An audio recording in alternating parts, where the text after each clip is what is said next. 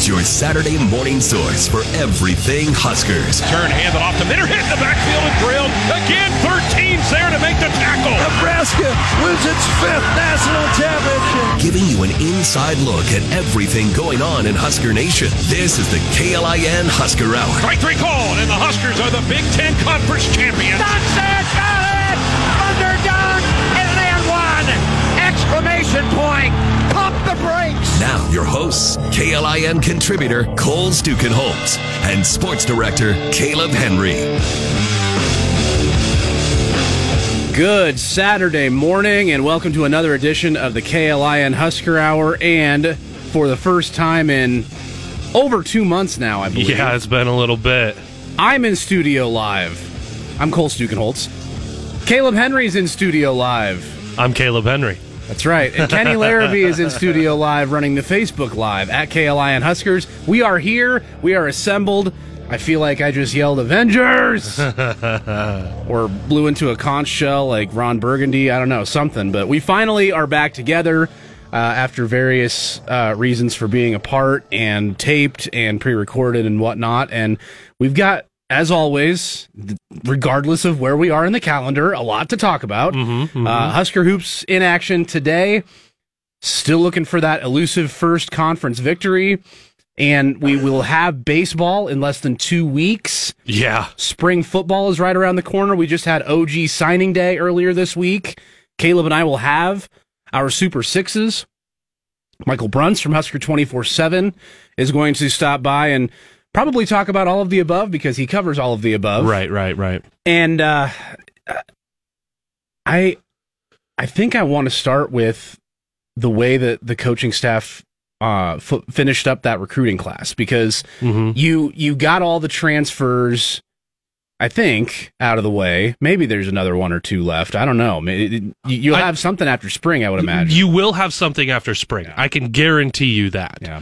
But you're out of the way going into the spring semester because classes are underway. Yeah. And yeah, you can technically sign up a little bit late and get caught up on some stuff because there's the ad drop deadlines that you have for classes. That's getting a little bit into the minutia, but technically, yes, you still have a little time that you could do some stuff. Less than 0.5% chance of any of that happening. So this is the group you have going into the spring. After the spring, yes, you very much, I would say you're going to see both transfers in and out after the spring, which is normal. Yeah. Yeah, and just looking a little bit at what the depth chart looks like as well. You've got a log jam at some positions, so yeah, I would agree that will probably end up happening. You'll see some turnover yet after spring, but the way that the staff kind of finished things up, you got the flip from TCU, which was. It makes a lot of sense. Brian Applewhite was just a running backs coach at TCU. A.J. Allen was committed to TCU. Probably a big reason why is Brian Applewhite, and now A.J. Allen signed coming to Nebraska. And then the last one was the wide receiver who'd been committed to Georgia Tech, Janarian Bonner, wide receiver out of the state of Georgia. Georgia's pretty talent-rich. If you pay attention to college football, they just won the national title, and recruiting rankings usually have them in terms of just talent in the state fourth behind your Texas, California, Florida. So good get there. He's a 4-star wide receiver right at the buzzer basically of signing day. And so you finish up, and look, Nebraska was not going to have a big class. I think we've probably all seen or heard some version of that statement made about 50,000 times over the last year. But this 2022 class finishes up 41 on Husker 24/7, or 24/7 Sports composite rankings. Jaden Gould is still the first in terms of the highest rated. He's the only one in the top 247. Anthony Grant, I think, is a big get as well. We're going to talk about our Super Sixes later on. And then the Ernest Hausman, if you go all the way back, I believe he was the first commit to the class out of Columbus, the linebacker. You've got guys all across the board in terms of positions.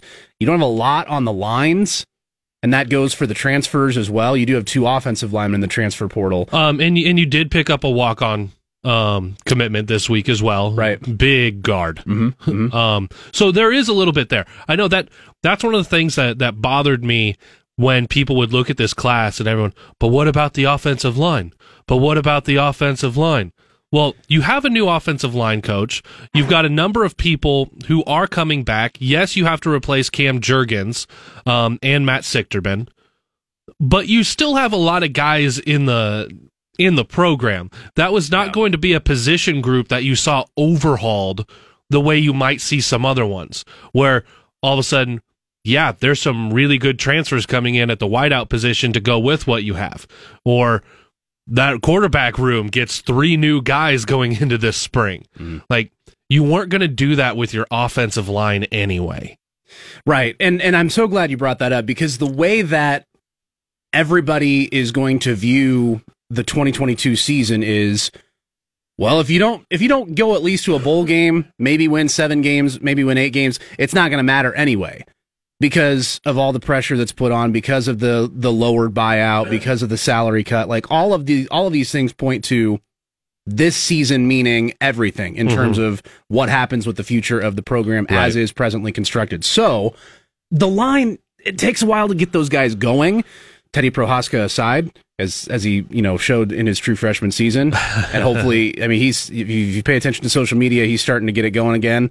Won't be able to take place in spring practices, but he looks like he's well on the way to recovery and may be able to get back for fall camp in the start of the season for that left tackle spot. But the things you can do in an off season to impact the following season, outside of like going and getting an All-American from somewhere and getting him right plug and play on the lines, is the other positions on the it's the skill guys on offense. It's the secondary, because obviously you lost some pieces there, both safeties, 2 out of your 3 stalwarts in terms of if you include the nickel spot with JoJo Doman and Cam Taylor-Britt. In terms of all the guys that they got, the skill players are where you can go to get instant impact. And I thought this was interesting. This is from Mitch Sherman from The Athletic. Out of the 12 offensive skill positions, newcomers that they'll have for 2022, whether the portal or even in the recruiting class, 9 of those 12 picked Nebraska on or after that December 15th early signing date. 9 of the 12. So you're talking about A.J. Allen, Anthony Grant at the running back spots. You're talking about DeColdis Crawford, Janarian Bonner at wide receiver, Trey Palmer, the transfer from LSU that Mickey Joseph brought over. These guys are the ones that could potentially impact you the most in terms of players that weren't already on the roster. And this is where you're seeing the impact of, obviously, Mickey Joseph, but Brian Applewhite and Mark Whipple as well. And Donovan Raiola is going to make an impact in terms of what he can do on the field. He hasn't really made his impact in terms of guys that he's recruited yet. But again, you wouldn't see that impact come in 2022 in terms of a guy stepping right in unless you go find an All-American somewhere. So that's why I feel like this staff did what they had to do in terms of what they have available based on what is ahead of them. Because it's 2022 make or break, obviously, and the most impactful changes you can make to the roster are those skill position guys that can step right in, and we'll get to the defense as well, but that offense can be completely energized by some of these guys, and you could very well see a couple of starters come out of those guys that they just got since that early signing date. Right, and Nebraska's obviously taking advantage of that. Cole, I want to know your opinion on folks still lamenting the transfer portal. In particular, I'm going to point to an article that I saw from our friend Tom Chattel, where he was talking about how much this obviously really stinks for high school players, but how much what is the regular signing period, but now feels like the late signing period, matters even less than it has in the past, and that the transfer portal needs overhauled because of what it's done to the February signing date and what it's doing to high school players. Because I've got some opinions. No way. Caleb Henry, very rarely opinionated. No, the way that it's been this season has been a little crazy, and I think you're still seeing the effects of the COVID year and the havoc that's wrought on rosters across the country. You'll still have that for a few more years with that extra year of eligibility remaining for all these players. There's probably a way you can do it in terms of the calendar, right? Like you don't need to restrict players on where they can go, or they still have the one time that they can use regardless of when it is. And you're going to start seeing guys who want to transfer a second time, and maybe not as a grad transfer. The grad transfer thing will still be there, so you can still have guys get to a third school and be immediately eligible. But there's probably a way you can do it with the calendar. Like here's your cutoff date for this. You can declare yourself in the portal at any time, but it may be like a kind of like NFL free agency where the calendar starts on like March 1st for NFL, for whatever the date is for NFL free agency, and at that date, that's when you can officially sign your letters of intent to go to someplace else. I'd like to see a winter and a summer basically signing period. Right, because those are going to line up with your semester changes. If it's a post-spring deal, you got until whatever it is, mid-August, but I guess the start of fall camp is probably where you're going to want to do it. So maybe the end of July, is when that deadline is to have it. And then the window opens at the end of the spring semester, and then you have it at the end of fall. I mean, you could enter the portal at any time during the season, but that window in terms of when you can start committing to other schools maybe doesn't open until after the conference championship weekend, for instance, at the start of December. And then the window will close, early, mid-January, when most schools are opening back up for the winter semester. So those dates, I think, can be changed a little bit. I don't think you're going to be able to regulate any much else, just because the NCAA is terrified of the Supreme Court coming back at them and saying, hey, man, you got yourself into this mess before, stop it. Ultimately, I mean, is it a little bit unfortunate in terms of high school guys getting attention? Maybe, but I still feel like if a kid is going to put in the work and they're skilled enough, talented enough, smart enough, capable enough to do it, they'll get found. Like, they'll go do it at a junior college, they'll go do it at a smaller school, and then be able to move up. I mean, then you talk about, well, hey, this sucks for the group of 5 schools. This sucks for the FCS schools. They're just a farm system for the Power 5 programs. And maybe that's true. There's a bunch of stories about how you got active players on FCS rosters who are really good, who are not in the portal, but are fielding calls and emails and texts and DMs from Power 5 programs. And their coaches are like, what am I supposed to do with this? This is crazy. That's not good. And I don't know how you regulate that. There's got to be some kind of tampering control you can put onto stuff. You need to start writing stuff down into NCAA bylaw, I think, to try to get these schools to not just blatantly tamper like that. But in terms of, I mean, the freedom of movement thing is that's kind of the deal now. Like, as much as guys like Tom Chattel or older folks who are not embracing the freedom of movement, this is obviously a comparison that's been drawn a lot, but coaches have had freedom of movement forever. So power to the players, man. Well, and they're the ones on the field anyway. Let them do what they want, and you give them the ability to transfer and you have immediate eligibility. Why shouldn't they be able to just do it whenever? Here's my thing with all of it is that I will 100% agree that it does stink for the current high school athletes, and it's going to for a couple of years. But that's just the circumstance that was laid out there because of the COVID year. Not enough people continue to acknowledge what that COVID year is doing to the signings for high school athletes, what that's doing for the number of transfers that you're seeing, the number of guys in the transfer portal, and not just guys for football, but what you're seeing across all of college athletics. There is an entire extra class of athletes in college for the next few years because of that extra COVID year. You're going to continue to see it. Nebraska volleyball is benefiting from it. You just had Lauren Stivrins and Lexi Sun come back. Right. You have Nicklin Hames and hopefully Kayla Caffey if her waiver comes back. You have this for all of these other sports, but it's impacting. Think about it. Nebraska has Nicklin Hames coming back, and she's going to go play a different position for volleyball. But this was supposed to be when Kennedy Orr took it over regardless right. at setter. Now, they're still making that happen because you have the athletes able to do that. But not everywhere is like that. That's why you're going to see more group of fives be a little bit of a feeder program for the next few years. Yeah. Because you have all of those extra transfers available. And there's going to be guys that I don't know what Noah Walters would have done outside of COVID years and backing up roster limits, but he's going to North Alabama.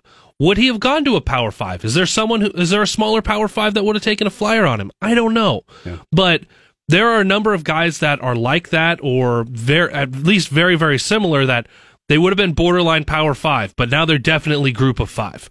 Or they would have been mid-tier Group of 5, now they've definitely got to go find an FCS. Mm-hmm. You're going to have those guys just because of the numbers. It's got nothing to do with the transfer portal or kids today needing greener pastures and needing to go have that instant gratification.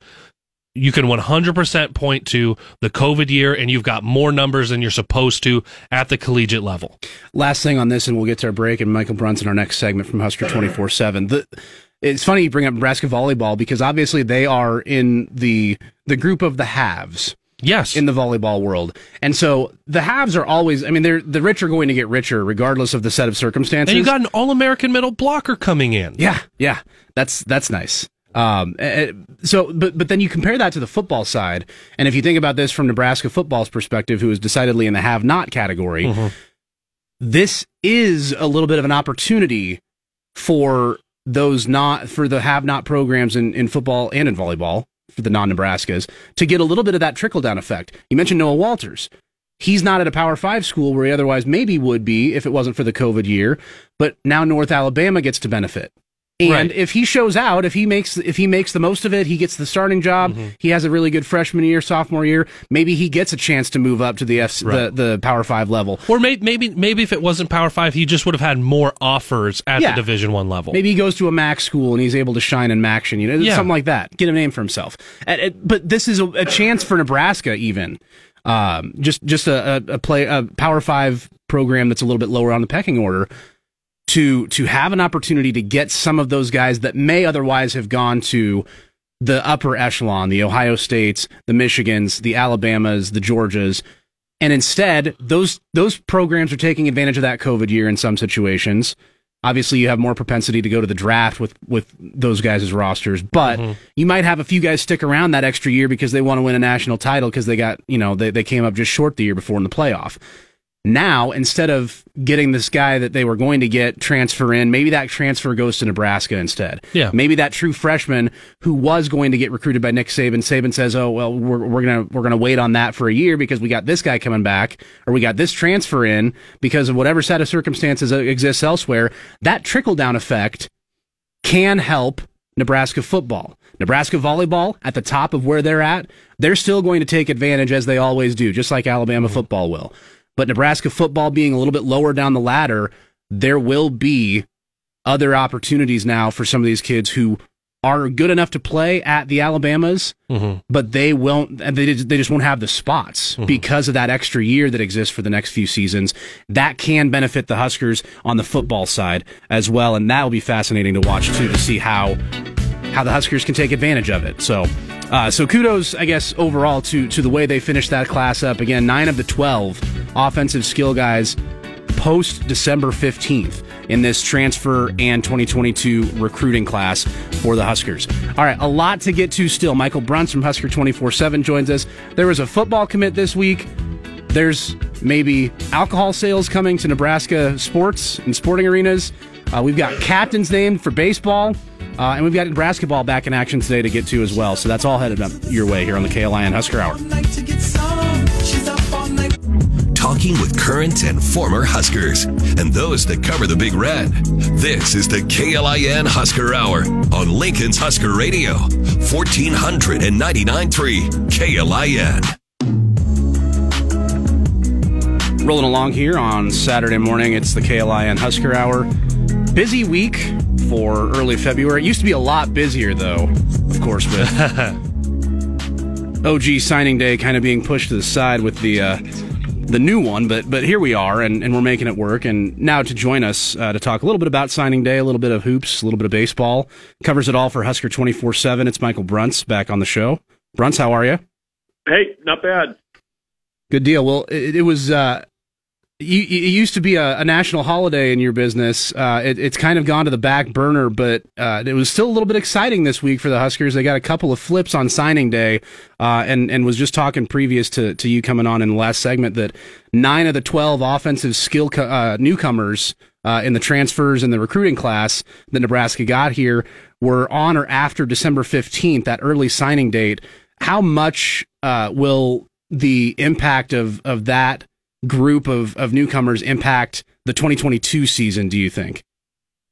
A lot. I mean, I think, Nebraska needed to add depth at wide receiver for sure. And I think they did that. They got Trey Palmer from LSU, Isaiah Garcia Castaneda from New Mexico State, who I think is probably being overlooked in this class for what he is ultimately going to bring. I think he's going to, be a plug and play type guy for them.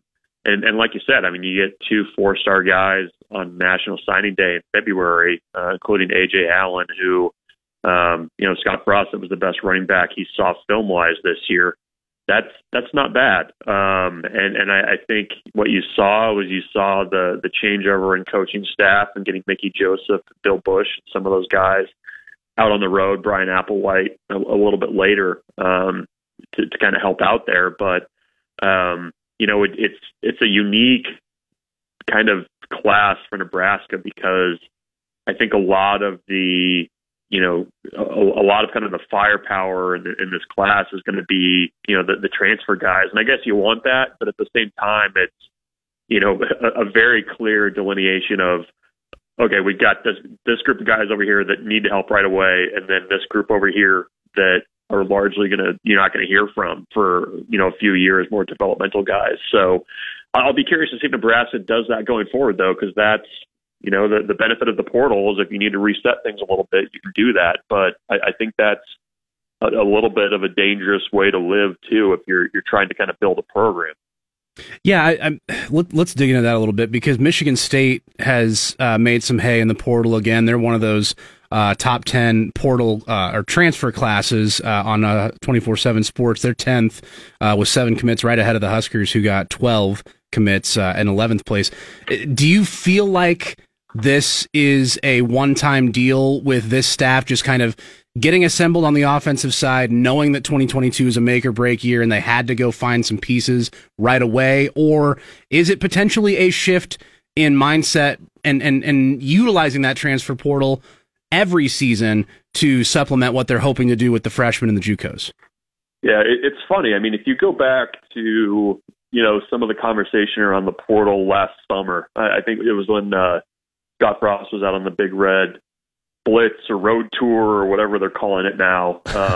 It was very kind of like, okay, we don't really like what's going on with the portal. I don't know that a lot of coaches do, in all honesty, but the reality is that's how the game is being played now. And, certainly this year you needed an immediate infusion of talent. You needed to get 2 quarterbacks. You had to get some help at wide receiver. You absolutely needed to remake your special teams groups. So I think that is a reflection of kind of where Nebraska is right now. I think, though, too, Cole, for programs like Nebraska where you're a little bit farther away from talent, the transfer portal, if you use it wisely, can be helpful. I mean, when you're, the second hat on a table when a kid makes a decision, the way it is now, you're kind of setting yourself up 2 years from now to potentially recruit that kid again. So yeah. I think they're always going to do it. I think they have to. Are you going to see 12 newcomers like that every year out of the transfer portal? I don't think so, but it's got to be something that Nebraska uses, and I think it can be especially helpful at certain positions. Thinking, defensive line. I mean, if you need kind of those big space-eating defensive tackles, it's a heck of a lot easier to go into the portal and do it than, have to recruit elbows out against some of the top programs in the country. So I think you'll see it. I just don't know if it's going to be, to this volume every year. Michael, we talked in the first segment about the transfer portal, and this has been my stance for a while, and I've said it a number of times here on KLIN, but the transfer portal is going to look different right now and be utilized differently right now and even next year, the next couple of years, than it is in 2028 and 2030, not because of any legislation, but because of the expiration of those extra COVID years and what that does for the number of athletes, not just in college football, but all sports. How do you see that being a major impact on the transfer portal and the way rosters are put together right now? Yeah, I mean, I think you're still seeing kind of the residual effect of that.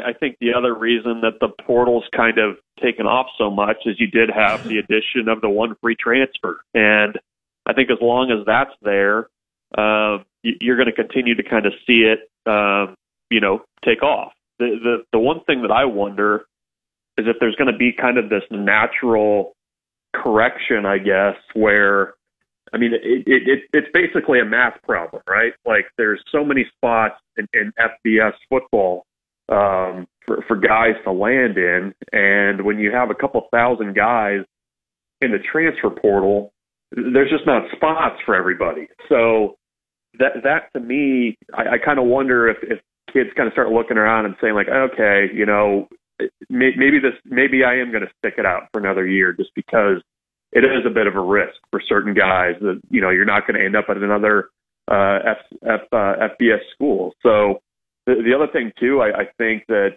that you're starting to hear some rumblings of, is whether, how you can kind of put some parameters on this, because I think the thing that's really hard for coaches right now is, a guy can just enter the portal whenever. And I wonder if there's going to be a push to maybe restrict it to certain times of the year or, kind of maybe take a look at that. So it's going to look different, and especially by, 5-6 years down the road. But, that also gets into the conversation of, okay, are these guys employees? What's the status of, and that's its own kind of, big can of worms. But I do think it's going to look different. I do think COVID, I agree, is a part of that. But I do kind of wonder at what point players really start kind of understanding that, when guys go in the portal, there's certainly success stories and guys moving on to great places. But for a lot of guys, the market maybe isn't what they think it's going to be. Michael Bruns from Husker 24/7 joining us here on the KLIN Husker Hour. Bruns, talking hoops, Husker basketball is back in action today. They're tipping off at noon with the pregame right here on KLIN at 11 a.m. The standings are going to, it appears that would be Nebraska's going to be playing a little bit lesser competition over these next 7 games, that Ohio State game getting rescheduled notwithstanding. You're finally playing a non-top 8 Big Ten team for the first time in 12 attempts. You've also been playing better with Trey McGowan's back in the lineup, but at the same time, regardless of opponent, they've struggled to close games late. Northwestern's at home today. They're actually favored over Nebraska, but tell all those long-suffering hoops fans, is today the day that Nebraska finally gets that Big Ten dub? I think you have to at least be intrigued by today's matchup to get that first win. I mean, you're right. Nebraska has been playing significantly better basketball with Trey McGowan, and I think you're seeing, what Nebraska was lacking with him sitting on the bench for the last 2 months. I mean, they needed that voice and that kind of consistent player on defense to kind of get things going. I mean, Nebraska's defensive effort has been anecdotally probably as good as it's been since early in the non-conference season when he was healthy. Mm-hmm.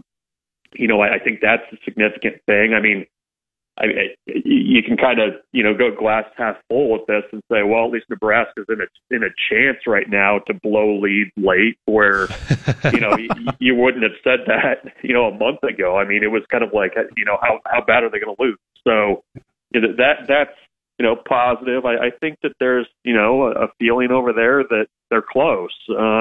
But, that they're going to have to shoot the ball well. The defensive intensity has to continue to be, on an uptick. And I do think too, the decision to kind of get the ball in Bryce McGowan's hands a little bit more, I think has been a good one. I mean, he's playing competent basketball.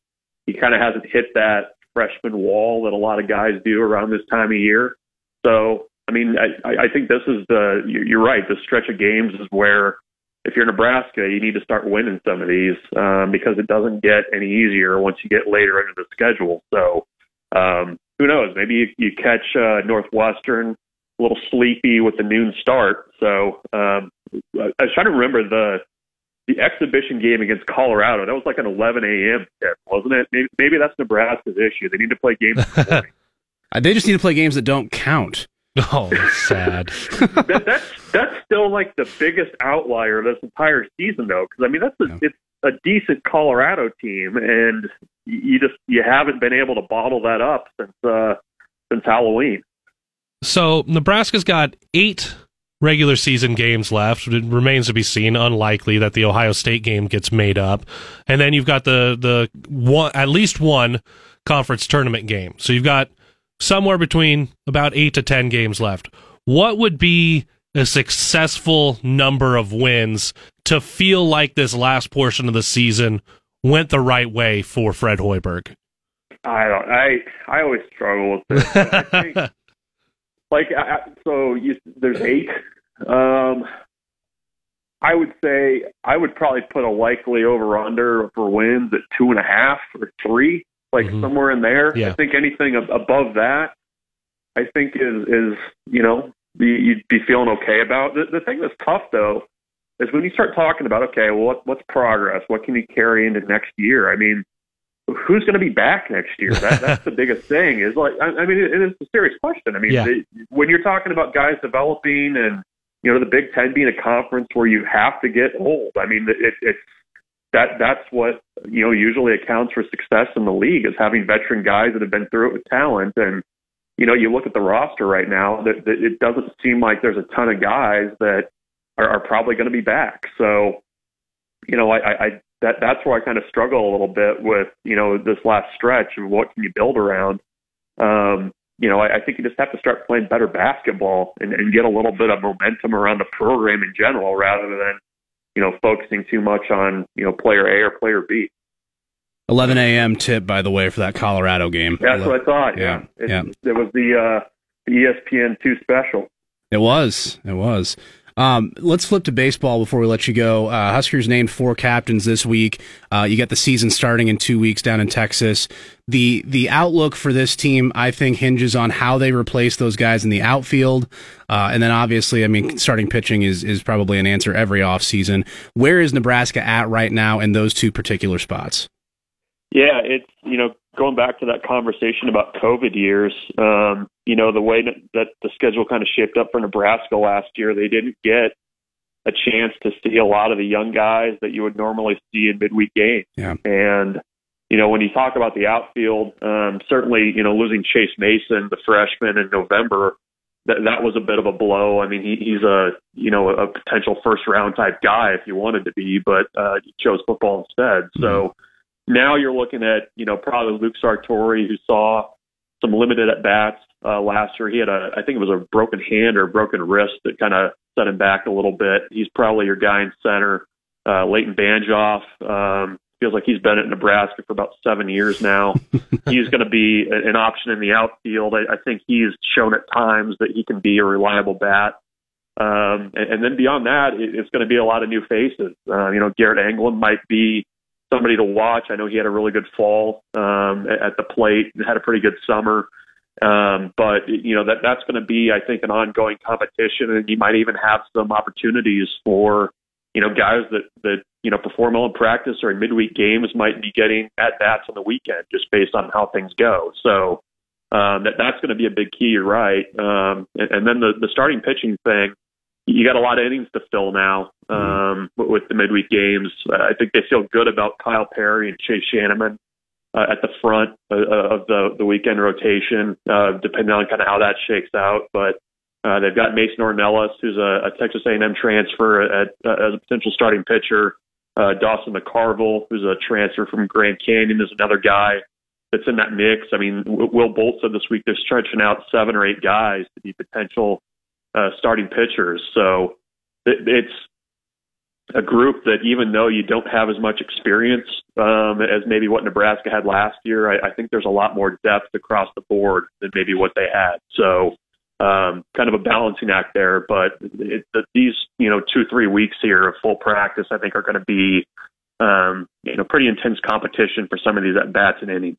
Bruns, we talk about it with football, and we've talked about it with other sports, but you realize Leighton Banjoff, including this season, has 3 years left he can play at Nebraska? No, he doesn't. Yeah. Oh, my God. Yeah. Because when he jumped onto the scene, it was that COVID-shortened year. Oh, my gosh. Mm-hmm.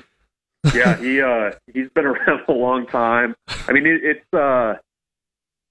Logan Smothers would have fallen in that group too, on the football side, I mean, he would have still been a redshirt freshman this coming year had they not burned his, had he not had to start against Iowa. Yep. So, there's going to be a lot of 26-year-old seniors floating around, if they're not careful. So, wow. We're going to start looking like minor league ball out there. Yeah, it's how that gets sorted out. And it's funny too, I know baseball, basically every team is handling it differently, because some schools are saying, hey, we'll give you your extra year right up front and consider you a freshman. And I know there's schools like Nebraska that basically have said, we're going to keep your clock going, and then whenever you get to the end, we'll make a decision on what you want to do. So yeah. I know it makes it really tough when you're looking at opposing teams' rosters, because you don't actually know how old anybody is. Yeah, well, it's a juggling act for the players and the coaching staff, and of course for the folks that cover them. Mostly the media. Mostly an issue for us. We're concerned mostly. That's all I care about. 100%. Well, we appreciate it covering it all for Husker 24/7. That's Michael Bruns. Bruns, thanks a lot for the time. Enjoy the weekend. Thanks, guys. You too. Take care. All right, Michael Bruns. A lot to react to there. We will do that when we come back, and we will get to the possibility of alcohol in the stadiums and our Super Sixes. Man, we got a lot to cover. Let's do it right after this here on the KLIN Husker Hour. Your Saturday morning source for everything Huskers is right here. You're listening to the KLIN Husker Hour on Lincoln's Husker Radio, 1499.3 KLIN. Our thanks to Michael Bruns, just joined us in our last segment, talked baseball, basketball, football, the plight of the media with all this COVID stuff. If you missed that or anything else, you can always head over to the podcast page at KLIN.com. You can see the Facebook Lives, all archived there for you at KLIN Huskers. We are live there right now. And let's dig into real quick before we get to our Super Sixes, cover some of the stuff that happened this week. Baseball did name captains. Mm-hmm. There are 4. You got Kyle Perry and Shea Shanneman on the pitching side, and then you got Cam Chick and Griffin Everett over on the hitting and fielding side. Cam Chick in his 7th, 8th, 9th year as well. Seems like he's been around for a while. The baseball program, because of the way, here's the deal, because of the way it works in baseball for your eligibility to move on, mm-hmm. and I mean, you see it a little bit with football, but you see it a lot with baseball. Guys go get time as a freshman, and it just feels like they're here forever. Yeah. It's the Mojo Hagge effect. Yes, it is, and it's good to have that type of leadership, because with baseball, I mean, in the outfield especially, losing all 3 of those guys that were basically playing every inning mm-hmm. of the postseason, they're going to need to reload there. And Cam Chick is capable of playing in the outfield and the infield. I'm interested to see where Will Bolt kind of deploys him. Maybe he plays a little bit of both earlier on to see where the other guys kind of step up and fit. I don't know that you're going to know where Cam Chick will be playing, for instance, in the 2022 postseason. Right. Until you know more about who the heck these other guys are, especially your newcomers. Yes, where a lot of those guys are going to step up. Because think about it, we talk about Leighton Banjoff, how big of an impact he was in 2020 for that shortened part of the year. He was like, man, he is the next coming. Like, he is the next dude. And then there was a little bit of a backseat last year. He was still productive. Yeah. He still contributed, but it seemed like it fell off a little bit. There was a little sophomore slump. He wasn't quite new to the scene and taking off. And Mojo got back to doing Mojo things. Yeah, and spot. And the experience of Mojo Hagge came through. Yep. So what can Leighton do this year? Are there other freshmen that can jump on the scene? We saw what Max Anderson did last year. Mm-hmm. What can he do this year? What's Bryce Matthews going to do? Like you've got all of these guys with what are they going to do to follow up 2021? Yeah, Bryce Matthews, really good at baseball. He's pretty good. Really good. Also, pretty good at baseball. Nebraska baseball overall. They're 25th in a now 5th preseason poll. If you tally them all up, Baseball America had them 20. Perfect Game has them 22. D1 baseball not ranked. They ranked 25. Collegiate baseball ranks, I don't know how many, but they're 31st with collegiate baseball. And then NCBWA, National Collegiate Baseball Writers of America, they're 25th preseason. That covers some baseball. Again, 13 days and change. They are down in Huntsville, Texas against Sam Houston State to start off the 2022 season and defend their Big Ten title. Let's get to hoops as well, because I liked a couple of things that Brunt's brought up. I wanted to dig in there a little bit as well. Bryce McGowens, he is currently owning the freshman record for 20-plus point performances. Mm-hmm. It was 3 by Dave Hoppin back in 82-83. It's now 4 and counting. He can still keep it going. They've been different ways too. This is the most impressive thing about Bryce McGowens to me. I looked at what he had done in some of these games, because in the Rutgers game, he made those points at the line. He was 14 for 18 from the free throw line. 14 of those points from the free throw line. And then against Michigan, he made a season high for him, career high for him, 10 field goals. Mm-hmm. The Rutgers game, I think he only made like 6 from the actual floor because he was getting fouled so much. So the fact that he has been able to find different ways to score, he's been able to score from the field, just getting to the rim, getting his 3-pointers up. He's not shooting a ton from beyond the arc, but he's doing pretty well. Yeah. And then he's still getting to the line and then paying it off at the line. So the versatility to his game is really impressive. And as Brunt's mentioned as well, he's a true freshman. He hasn't hit that wall really where you start to think, okay, he's getting into Big Ten defenses. These guys are going to put their best defender on him. He's going to start slowing down. If anything, he sped it up. Right. There is the possibility that the University of Nebraska has both the men's and the women's freshman player of the year in the Big Ten Conference. With what Bryce is doing, where it's impressive. And I as Cole, we were both covering games on Tuesday, and Cole is covering the men's game. And every now and then I saw some tweets come out. This is your 4-time Big Ten Freshman of the Week, Bryce McGowens. Meanwhile, over there. And I'm at Pinnacle Bank Arena going, well, the 5-time Big Ten Freshman of the Week, Alexis Markowski, is getting Nebraska through this one. No big deal. So you've got some very, very stellar play happening from freshmen, both on the men's and women's. Obviously, things are going different for their two teams. Women in action tomorrow, men today at noon, hosting Northwestern. And today, if you do go to that game, you will see the Honoring Black Excellence uniforms that the University of Nebraska is wearing for the men. Women will be wearing theirs, I believe, on Tuesday, Monday, whatever day they play this next week. So, yep. And before we get to our Super Sixes in our next segment, one more piece of football news: Dwight Boodle is committed to the 2023 class. Yes, he's the third commit there with Gunnar Gotula and Ben Bramer, the offensive lineman from Lincoln and the tight end from Pierce, respectively. So those three are in, and I think people are going to be a little bit more excited throughout the recruiting cycle this time around, because it's going to be more of an open class. They need more pieces. They've got more room, and it's not going to be as this is going to be a smaller class. Don't get too excited about it. There's going to be less of that this time around. So for those of you that follow along with the recruiting season, I think that'll be a pretty exciting time. So let's take our last break. We'll get to our Super Sixes and a sleeper We'll run down the entirety of this recruiting class and the transfer class. We're combining them.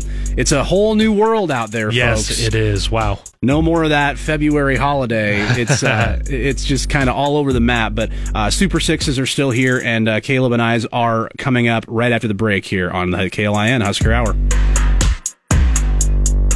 Giving you a complete review of the Huskers news this week. This is the KLIN Husker Hour on Lincoln's Husker Radio, 1499.3 KLIN. Last segment here on the show. This is the KLIN Husker Hour, and we are going to run down our Super Six.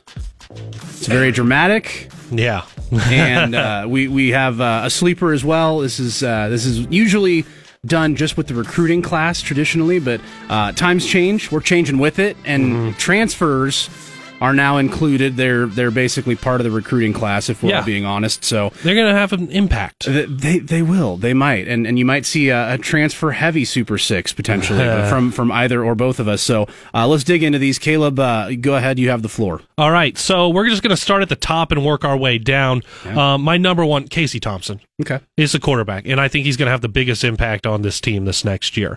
Number two, Trey Palmer, another transfer, wide receiver, but you know what you're going to get with a lot of the wide receiver room. Obviously, there's some good guys that have been added. I think he's going to have an impact on the special teams side of things. Yep. You got to get some coaching into that special teams, but I think having him back there is a big deal. Got your signing day flip, A.J. Allen, running back position up for grabs, and his previous relationship with Applewhite, I think, is going to pay off. Yep. I don't know that he'll necessarily win the job. I think he'll get some reps this year, but he's going to be a guy going forward for sure. Omar Brown, another guy as you go through there, transfer. You got to get some help in the secondary, and I think he's going to be another big one. Brian Buschini, I'm going to the specialist here. Oh, okay. Give me the punter. For what he's able to do, almost half of his punts inside the 20-yard line this last year, averaged over 40 yards a punt. Fun note, by the way, with him is that his wife, who was a Division I volleyball player, she's giving up the rest of her career to come pursue other opportunities in Lincoln and follow Brian here. Yeah. So thank you to the Buschini family for coming to Lincoln, not just for football, but to be part of our community. Tommy Hill at number 6, another corner, just really boosting up that secondary. And then that sleeper, Ernest Hausman out of Columbus, inside linebacker. Okay, we have a few similarities here. I like it, and some differences too. That's all right. I do not have a punter on mine, but I do have a few similarities. So number one for me, Trey Palmer. The relationship with Mickey Joseph, the fact that he played at a big time program already and was able to make an impact on the field, and you mentioned special teams, all of those things hugely important. And if he's able to play in one of those 3 receiver spots, that will help go a long way for him making a huge impact as well. Omar Brown is my number 2. Same things. Secondary is going to be huge. I've got another guy who's a DB on this list, and just knowing that you've got to replace a Cam Taylor-Britt and being able to go down and get an FCS All-American at the position is huge. Casey Thompson is my number 3. Even though you're only getting him for a year, the fact that this year is making or breaking the potentially the Scott Frost era here at Nebraska makes him hugely important. I think he has. Doesn't he have 2 years of eligibility though? Does he have 2? I thought he had 2. Maybe he might have 2. I'm going to look it up. As always, the media plight is there for everybody to see. We don't ever know, and it's hard to keep these things straight.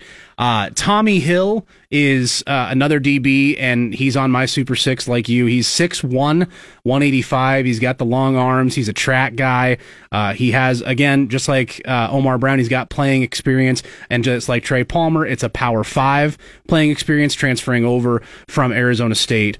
Anthony Grant. You go running back with A.J. Allen. I'll go running back with Anthony Grant. I don't know if we're both projecting our potential starter. Maybe. We'll see. But Anthony Grant doing what he did in the junior college ranks in New Mexico, leading them to a national championship. That's going to be pretty impactful in the backfield.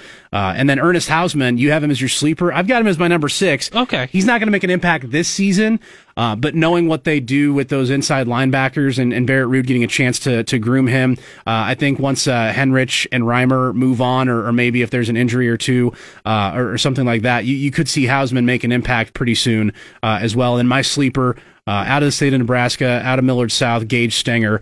I think that's a good one, yeah. He's got a lot of versatility, can play on either side of the ball, and I just think that he's going to be tough to keep off the field once he gets into the weight room, once he starts to develop under whichever position he ends up sticking with. So we both have Palmer, Thompson, Brown, and Hill. Mm-hmm. And then you've got Hausman as a sleeper. Yeah. And then I've got Hausman in my 6. And then we both have a running back. And then I went with Gage Stenger, and you have Brian Buccini.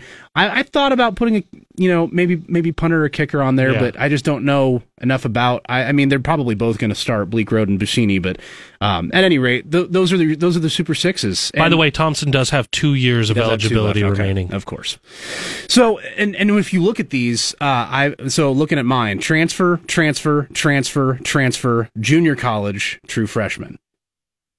And yours are exactly. I don't even know if you have a true freshman in yours. Do you? AJ Allen. Yeah, AJ. Okay, AJ Allen's your AJ Allen, freshman. but then the rest are not true freshmen until you get to Hausman as a sleeper. As your sleeper, yeah.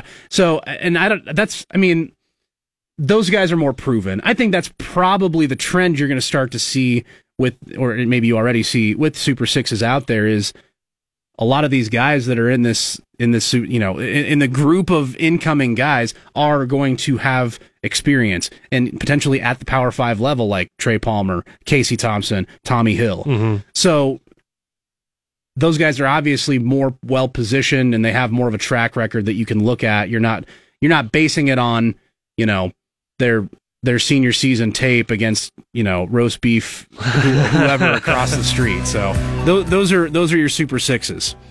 And I think there's there's reason for excitement for this spring, just because you might have a quarterback battle, maybe not.